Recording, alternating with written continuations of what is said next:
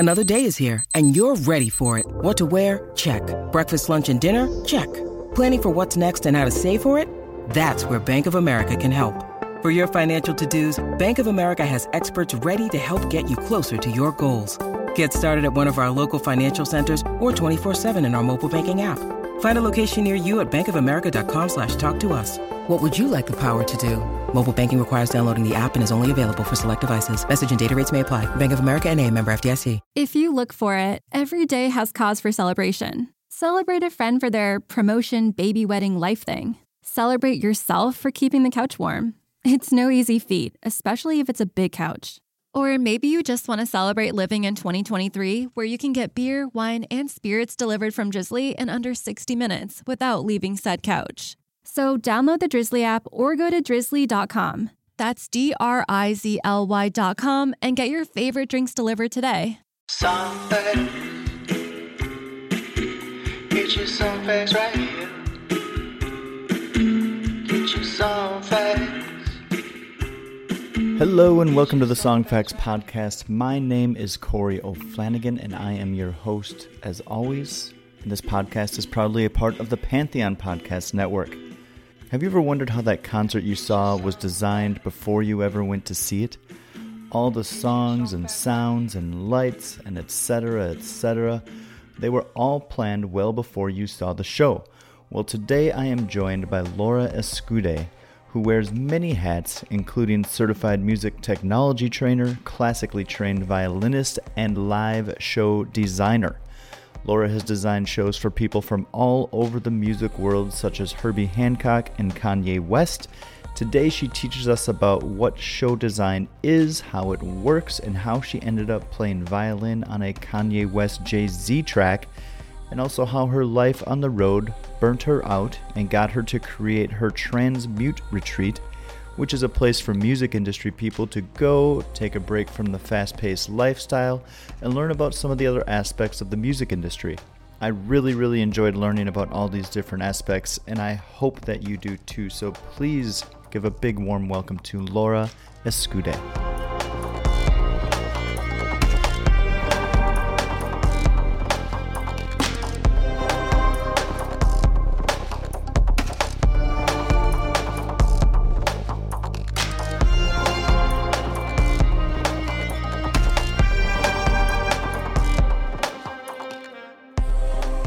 All right, well, we're with Laura Escudé, and Laura, thank you so much for coming on the Song Facts Podcast. How are you today? So amazing. Thanks for having me. Good. Well, it sounds like you've got a little bit of a lineup of people that you're talking to. Hopefully I'm maybe the last today. Yes. Yeah, you are actually. It's always nice though. It's not too late in the day, so still have energy. Yeah. Well, I think what I was reading, and Wikipedia is always 100% correct, so we're going to stick with it. But I'm currently living about an hour away from where it sounds like you grew up. I'm in Santa Rosa Beach, just down the beach from Pensacola. Oh, no way. Yeah. That's awesome. Yeah. So I was born in Pensacola, but I didn't live there very long. I was there for the first few years of my life. But then I came back for college and went to Florida State, which is also not that far from you. Oh, so you were in Tallahassee. I was. Yeah. Okay, wonderful. So you're somewhat familiar with these beautiful beaches then? Oh my gosh. Very familiar. Yeah. I love the beaches there. Good. All right. So I want to get right into it because we were already just kind of talking about how you do something within the music industry that I think it's hard for me to put into words, right? Because it's something that we all, if you go to a show, you see and you witness and you feel and hear and everything, but you don't really think about the design aspect of who creatively put this show together. Like, the songs, the artists and all that, but there's so many more things going on. So you're many things, but one of those is a certified music technology trainer and live show designer. And I'd like to start out with the live show design.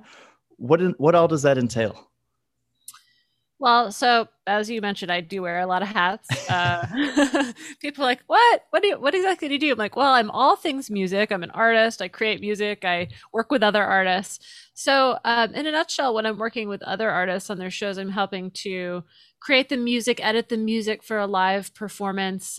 Essentially, it's like producing music for a live experience, taking all of the stems and music that they created in the studio and then turning it into a live performance. So that involves messing with all the different layers of the music, taking certain things in or out, taking lead vocals out if there's a singer and they're singing that live, maybe taking background vocals out because there's background vocalists on stage, maybe taking the bass out if there's a bass player on stage. So essentially just tailoring every performance to taste depending on who's on stage, what's needed, what's being performed, as we call it, in the box, which is in the computer, what's being performed live, any different vocal effect types, auto tune, that kind of stuff that goes on behind the scenes, making remixes of songs. Sometimes artists get tired of hearing the same song year after year. It's their big hit and they want to make that like a reggae version of it or a rock version of it. So I get to do that. And sometimes they decide that they want to add some sound effects and like animal sounds or airplane sounds. They want it to go around the audience's head in a weird way, so like anything that the artist or the musical director dreams up, I basically make happen. Interesting. So is it a combination of happening live, like being in the moment while the show is going on, and then a lot of stuff happening pre-show, or is it all pre-planned? So it's a combination, but mostly the backing tracks are pre-planned because it's really hard to kind of edit those right in the middle of the show. But we edit those before the show and kind of all decide on an arrangement and how it's going to sound and then play it back during the show. Now, the things that are more improvisational during the show can be things like vocal effects, keyboard sounds, drum sounds, that kind of thing, different people on stage triggering different sounds. That could be a bit more improvisational, or like when the artist is singing, sometimes artists like to do like looping or improv stuff in the moment, and that could be a little bit deviating from the norm. But most everything is like is pre-planned. Hopefully, there's some artists that I've worked with that don't like to pre-plan much, so that's a whole other story. But that's something that's interesting to me because I kind of growing up fell into going to see a lot of jam band type stuff, and to me, like, that would be a project where they'd be like, no, we don't really know where the song is going to go, so we just kind of need you to hold on and be there with us as we kind of make new music that may have never been made before if we wouldn't play this for 20 minutes. Right. Yeah, and I guess that's the difference between a jam band and pop and hip hop and the music that kinds of artists that I generally have worked with. But I think there's a place for music playback or live show design for jam bands as well, because, especially when you get to a certain level, the band probably wants to all be in a click. They want to hear, be all staying in time with one another at a certain point. Maybe there's lighting and projections that need to be synced. So that's part of my job as well, is to make sure that all of that's synced up by sending out something called time code to the lighting and video people. So, it just really depends. I mean, some bands are really just,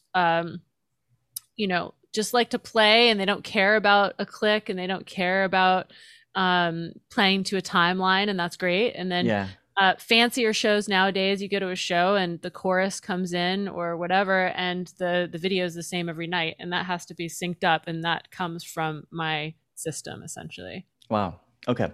So it gets me thinking about what is the most creatively challenging show design project that you've taken on thus far, because you've worked with some pretty amazing people. Probably when I worked with Herbie Hancock. I worked with Herbie a few years back, and he was doing a solo electronic show, and of course he's an amazing musician. And, so I got to work with him in his studio every day, and we meditated together, and he took me to his meditation group, and just we became really close, and that was fun. But he's been doing this for so long, and his ideas are so innovative and out there. And also, he didn't come from playing to like a click or playing to a specific time as a lot of people now, he's just more free form. So like harnessing that and kind of making it conform to more of a grid so that he could do things like live looping was really fascinating for me. And like just looking at certain songs like Rocket, and I was like, what tempo is this? And he was like, well, it wasn't recorded, to a specific tempo. I was like, wow, like it sounds like it was, there's like a drum machine, but it's, it's not. So yeah, that was just really cool. It just really stretched me creatively because he was like, what about this? And what if I had, an instrument here, but then I also had a wireless keytar over here. And, he was just like pushing the boundaries of what we could achieve. And that was super fun. Okay. So that's it. Do you like that? Do you like that aspect of like being challenged like that to keep on pushing yourself? Oh yeah, absolutely. I mean, that's what I live for. If my brain isn't hurting, I'm like, what's going on? Okay. So getting the challenge and then being like challenge accepted. Now, I don't know how to get from A to B right now, but that's the fun is figuring it out. Totally. I mean, I've definitely been thrown some crazy challenging scenarios and, gotten through them all, luckily. Clearly. I mean, you've been doing it a long time. And from what I can tell, am I right when I say that you have the distinction of being, or had the distinction of being the world's first Ableton certified trainer? Yeah. I do. I have that. Amazing. Yeah. Had and have. Yeah, it's both. So this is a word and a term that I've heard, but I haven't really dove into and tried to figure out exactly what it is. So what is Ableton technology, and then how did you become a master of it? So have you heard of Pro Tools? Oh, yeah. Okay. So Ableton Live is a software program similar to Pro Tools or Logic, but it's made specifically for live performance. And it's really the only software out there for live performance. And people use it because it's really versatile. You can trigger different clips and loop things and kind of be jam with it a bit more, I like to say, whereas Pro Tools is a really great software program for recording in the studio, recording and mixing bands, that kind of thing. So people have used Pro Tools in the past for live performance, but a lot of people have, especially more recent years, have been moving over to using Ableton Live. So when I moved to LA in 2005, got a job at this company called M Audio. It might be familiar to you. They make like speakers and keyboards and MIDI controllers, all that kind of stuff. And they were distributing Ableton at the time. And I ended up working at Ableton a few years later and becoming the first West Coast product specialist for them, and then the first Ableton certified trainer. And so that was in 2008. And then that just was kind of before it was really, really popular. It was like right at this time where people were like, well, Pro Tools is the industry standard. I don't know about this Ableton program. It seems kind of, amateur hour. And as it kind of started to gain traction and become more robust, people started catching on like, wow, this is a rock solid application. This is great software. So as the software became more popular, the demand for its use in live performances became more popular. And that's kind of how I got to start working on all these shows. Plus at the time, there weren't a lot of experts in it. So is it like a technology that came into your world when you were working for, was it M Audio? Mm-hmm. M Audio, and you just hadn't heard of it? It came into your world and you just started tinkering around, and over time? Totally. Yeah. So I was doing tech support at M Audio. And so I would be on the other end of the line where people would call or email and say, I have this MIDI keyboard and it's not working. And, I'd be like, well, have you tried the ON-OFF switch? So just the funniest things. I mean, we had a blast just talking to people because like 9 times out of 10, it was just like user error, as we'd say. But, people would call and say, hey, I got this program called Abletron, they would call it. They were like, what is this thing? And I just was like, well, I don't know. I mean, I guess I should figure out how to use this. And so once I started using it, I just fell in love with it. I started using it for my own live performances and just kind of built from there. I just really fell in love with the program. Okay. Amazing. So I guess being that you were such an early user of it, when it started to grow, as you said, and develop and get better and kind of knock the rust off of it in terms of being more applicable, do you get some input? Do they come to someone like you to be like, what can we do to improve the next version and that kind of thing? Oh, definitely. Yeah, still have a really great working relationship with them, and get privy to all the pre-releases and things like that. So I'm always like sending suggestions. They don't always incorporate everything that I want, but All we can do is try. I know exactly. Yeah, yeah, it's a great company. Yeah. Okay. So one of the things that I found really interesting, just kind of preparing to talk to you, is that it seems to me you like to tinker. I look behind you here. You've got MIDI keyboards. You've got so many different things going on, and you just like to be essentially like someone. And it seems to me that like it's a lot of technology behind you, but you're a classically trained violinist. And Yes. so how does that experience being classically trained in the violin impact your life as a show designer? And then this was a new word to me, controllerist. Mm-hmm. Yeah. So, it really goes hand in hand. Like I mentioned, working with Herbie. So, yeah, I showed Herbie, hey, this is how I perform my set. This is what I do with my violin. And we said, okay, like let's adapt this. And like some of the things that I do on stage, he was like, that's interesting to me. I want to do that too.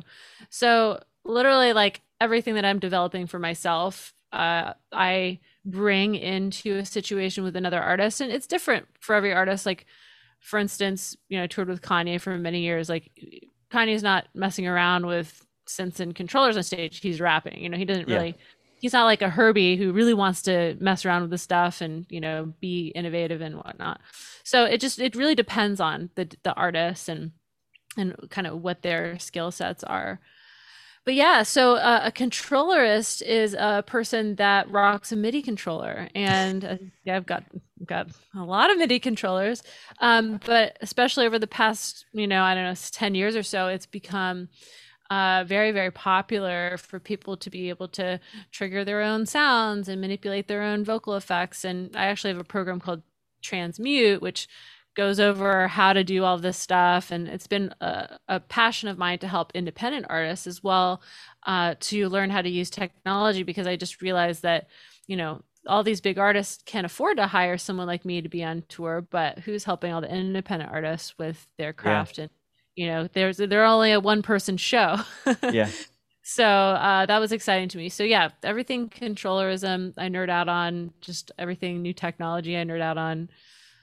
It's super fun. We kind of share that a little bit. I do it with different things. Like I'm super into like cameras and lenses and all sorts of stuff like that, because I've been doing a bunch of videography and stuff recently, and it's one of those slippery slopes. You could sit there and spend 10 grand on lenses and cameras in a night without even blinking.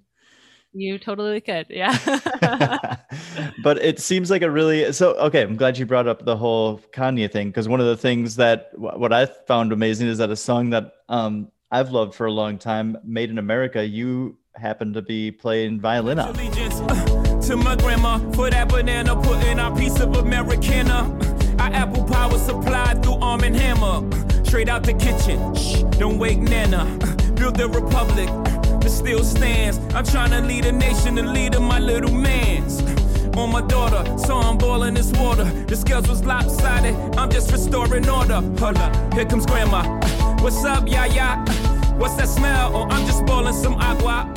No papa.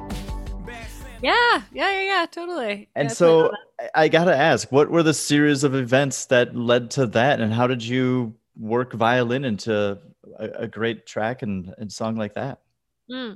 Well, so I started touring with him in 2011. Oh, wow, okay. As his playback engineer and live vocal effects person. So I was doing all of his auto tune, and I was manipulating his vocals live. So I would do like delays and pitch shifting and, just different effects live during his shows, as well as edit all the tracks and get the tracks together for the shows. So that was like my primary job. And then, one of the first shows that I did actually was Coachella in 2011. And I had heard the song Ham by Kanye and Jay-Z, Watch the Throne. And it was like, had just come out, and their new project had just come out. And so I did some string arrangements for it. I just kind of made some stuff and like gave it to them. And I said, hey, I made some stuff. And they ended up using it for the intro of that whole tour, which is pre-Watch the Throne, but it was the Dark Fantasy tour, which was the started with Coachella of that year. And then when Watch the Throne came around, which was later that year, so we went on tour again, this time with Jay-Z. So I did all of Kanye's and Jay-Z's songs, the whole tour, which was really long. Sometimes they played the song Paris up to 13 times. I don't know if you know about that. Yeah, they played the same song for like up to an hour long. Anyway, so they tapped me to play violin on that song, the Made in America song. So that's kind of how that happened. And then I, of course, continued on touring with him for many years after that. But yeah, so it just did a combination of violin stuff and then the live show stuff. Okay. Did you do composing and putting string arrangements like that together? Was that something that was part of your classical training, or was that something that you also got like challenged to do and then were like, all right, I guess I'll figure this out?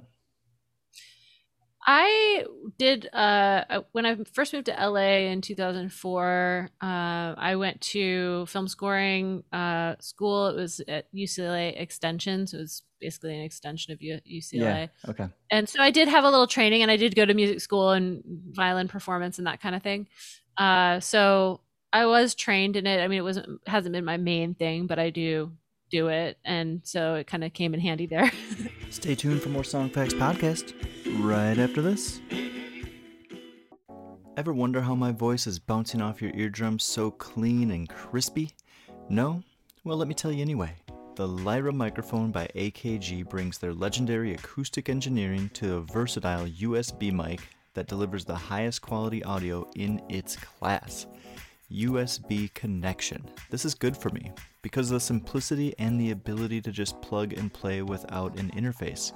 You may have gathered from various episodes that I am doing this show on the road, so being that I record most interviews in a different location than the last, it is good for me to know that I have a high quality, easy to transport and use USB mic like the Lyra to make sure my sound is clean. Whether you're like me and recording a podcast, a musician recording vocals or an instrument, or if you need to do a voiceover for a YouTube channel, Lyra's innovative AKG adaptive capsule array adapts to your performance to record pristine audio. It has 4 versatile capture modes. What's a capture mode, you ask? That is how the mic picks up your voice. Just trust me, with these 4 options, it's really all you're going to need. With AKG Lyra, you'll be up and running in no time, no matter your experience level. There's no assembly, no need for separate audio interface, no fiddling with software settings. It just works right out of the box. And Lyra is something that is compatible with Windows, Mac, iOS, and Android devices, and all major recording softwares. So, if you're looking for a mic that offers ease of use along with a high quality sound, check out the AKG Lyra and look no further. That cold case you're listening to? Nasty stuff. But you know what else is a crime? Missing even a moment of whatever you're doing to go on a drink run. Luckily, there's Drizzly, the #1 app for alcohol delivery. With Drizzly, you can compare prices on the biggest selection of beer, wine, and spirits, then get them delivered in under 60 minutes. So download the Drizzly app or go to drizzly.com. That's DRIZLY.com today. Okay, so your violin playing is very prominent on the EP that you released called Enoughness.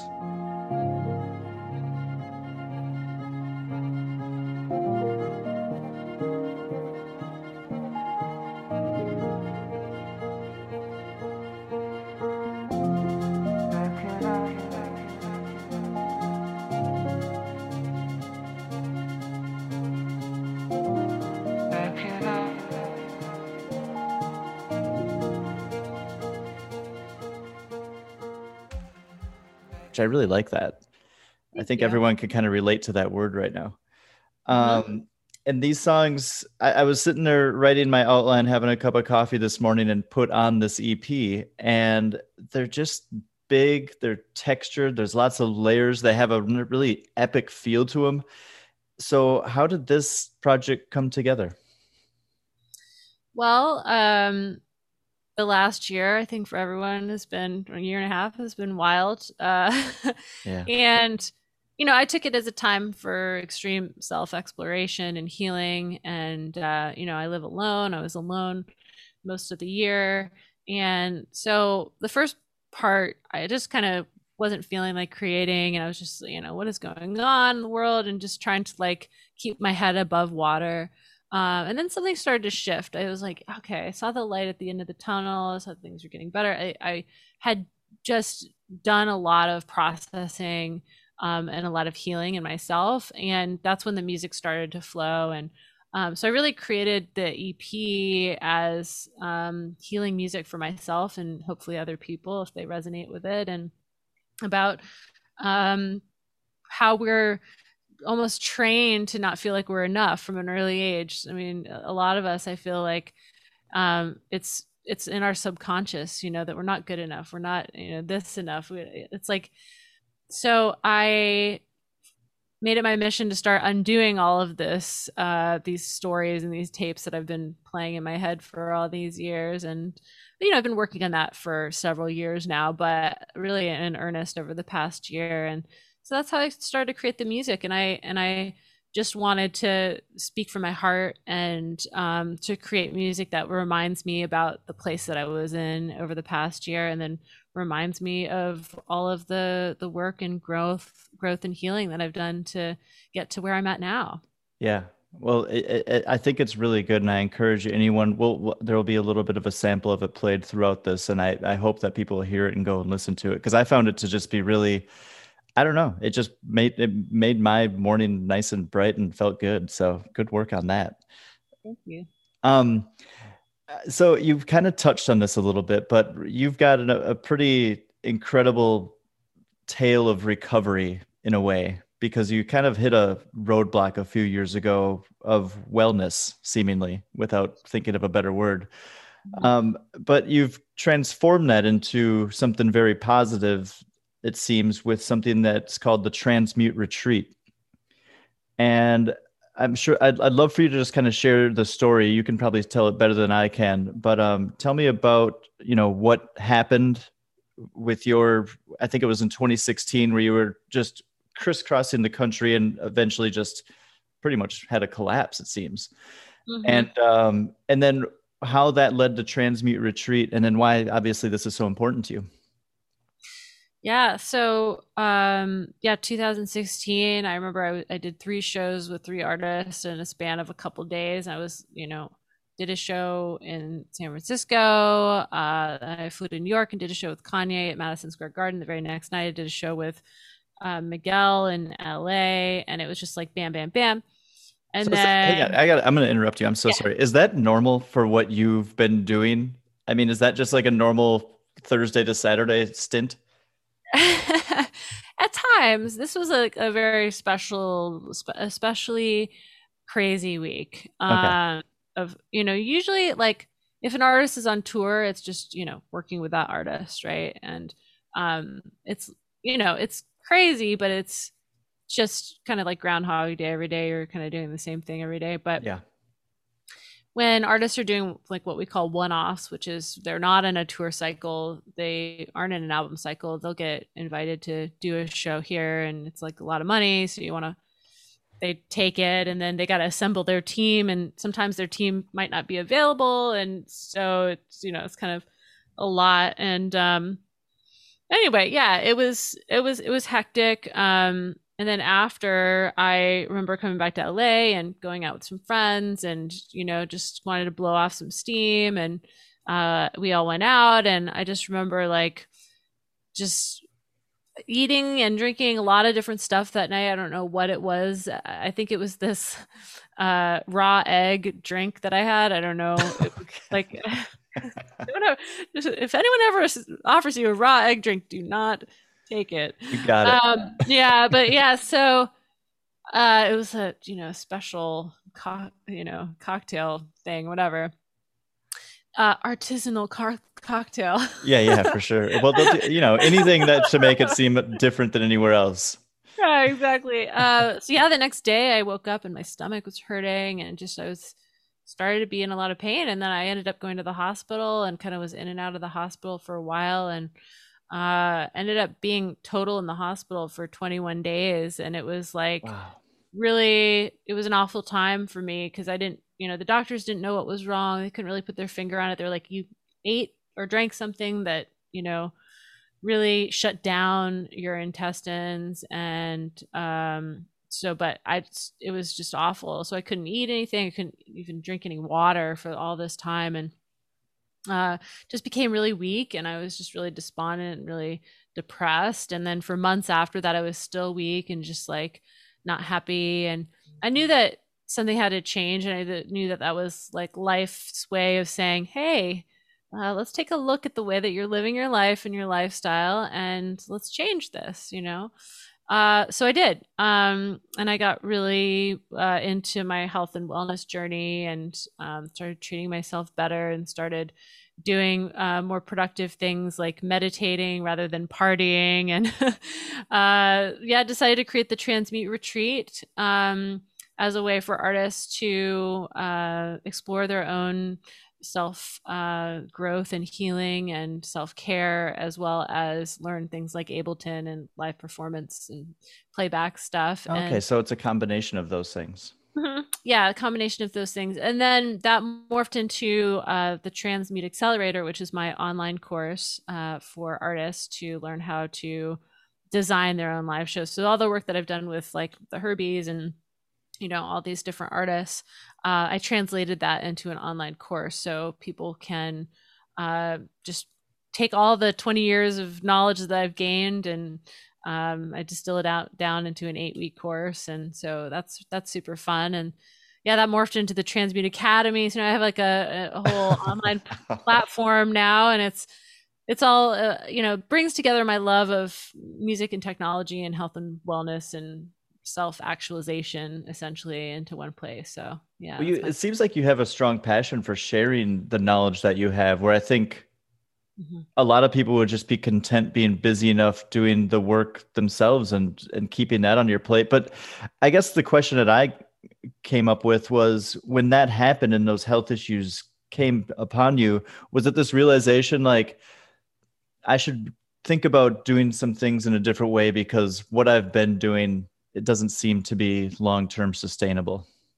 Absolutely. Yeah. It was like, why am I living life like this? Why am I saying yes to everything and not yes to myself? I took a big step back from working with all the artists that I was, and I enjoyed that work, but I also really enjoy my own personal work and my music and Transmute and kind of creating something outside of that. I was also really burned out from touring. I'd been doing it for many years, and hadn't been at home in LA that much. And really, my friends never called me anymore because they just assumed I was out of town. And, it's just the typical musician touring kind of lifestyle. And so, it was just a catalyst for me to take a deeper look at what I really truly wanted and just to realign myself in that path.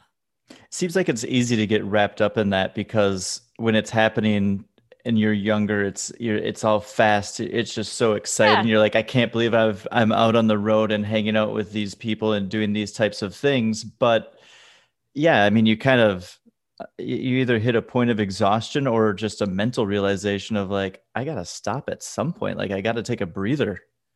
Yeah, totally. I mean, I'm 42 now. As I started, 5 years ago, I was 37. And just, as I started approaching my 40s, I'm like, okay, I've been touring for the last 10 years, mostly. Like, it's been great. But I really want to like have roots and kind of be in one place and be able to get up every day and do the same thing. And, obviously the last year that was a forced thing for a lot of us. But, it was just, it was a nice change of pace, I think. And I always think that like, if you don't make the choices, life kind of makes them for you, whenever you need to take a look at something, well, this situation comes in and kind of forces you to take a look at it. Yeah.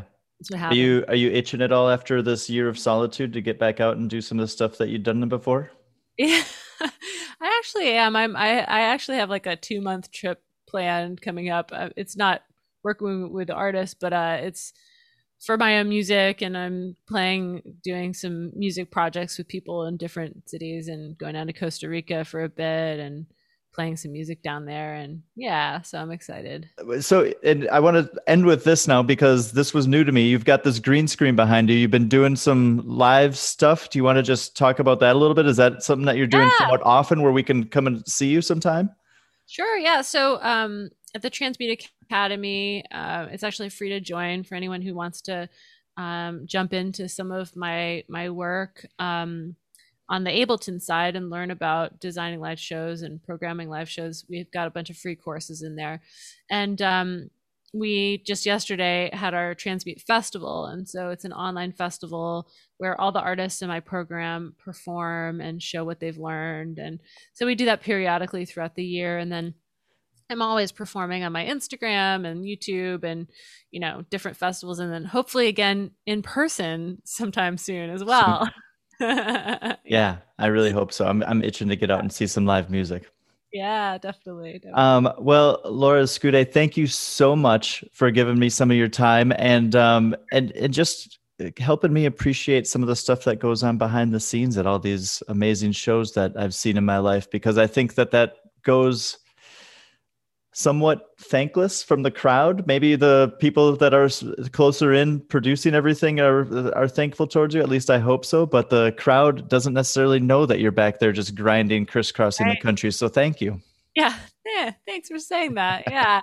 I mean, it is really important. And it also, I just like to inspire folks who are music producers or make music that they don't know that this is even a job and this is something that they can do. And I think it's really fun for musicians to get into it that like the live atmosphere. So yeah, no, I think it's a really cool thing, and it educated me on it. And I'll be, I'll be trying to figure out who's doing all that the next time I go to a bigger show. And thank you. I just really appreciate your time, and I hope you have a good weekend. Yes, thanks so much. Take care. Well, a big thank you to Laura for coming on and talking to us about all of that today. What an interesting life, and I just love learning about these different aspects of the music industry. I really hope that you do too. As always, for the stories behind the songs, go to songfacts.com. Have a great day. Get your song facts right here.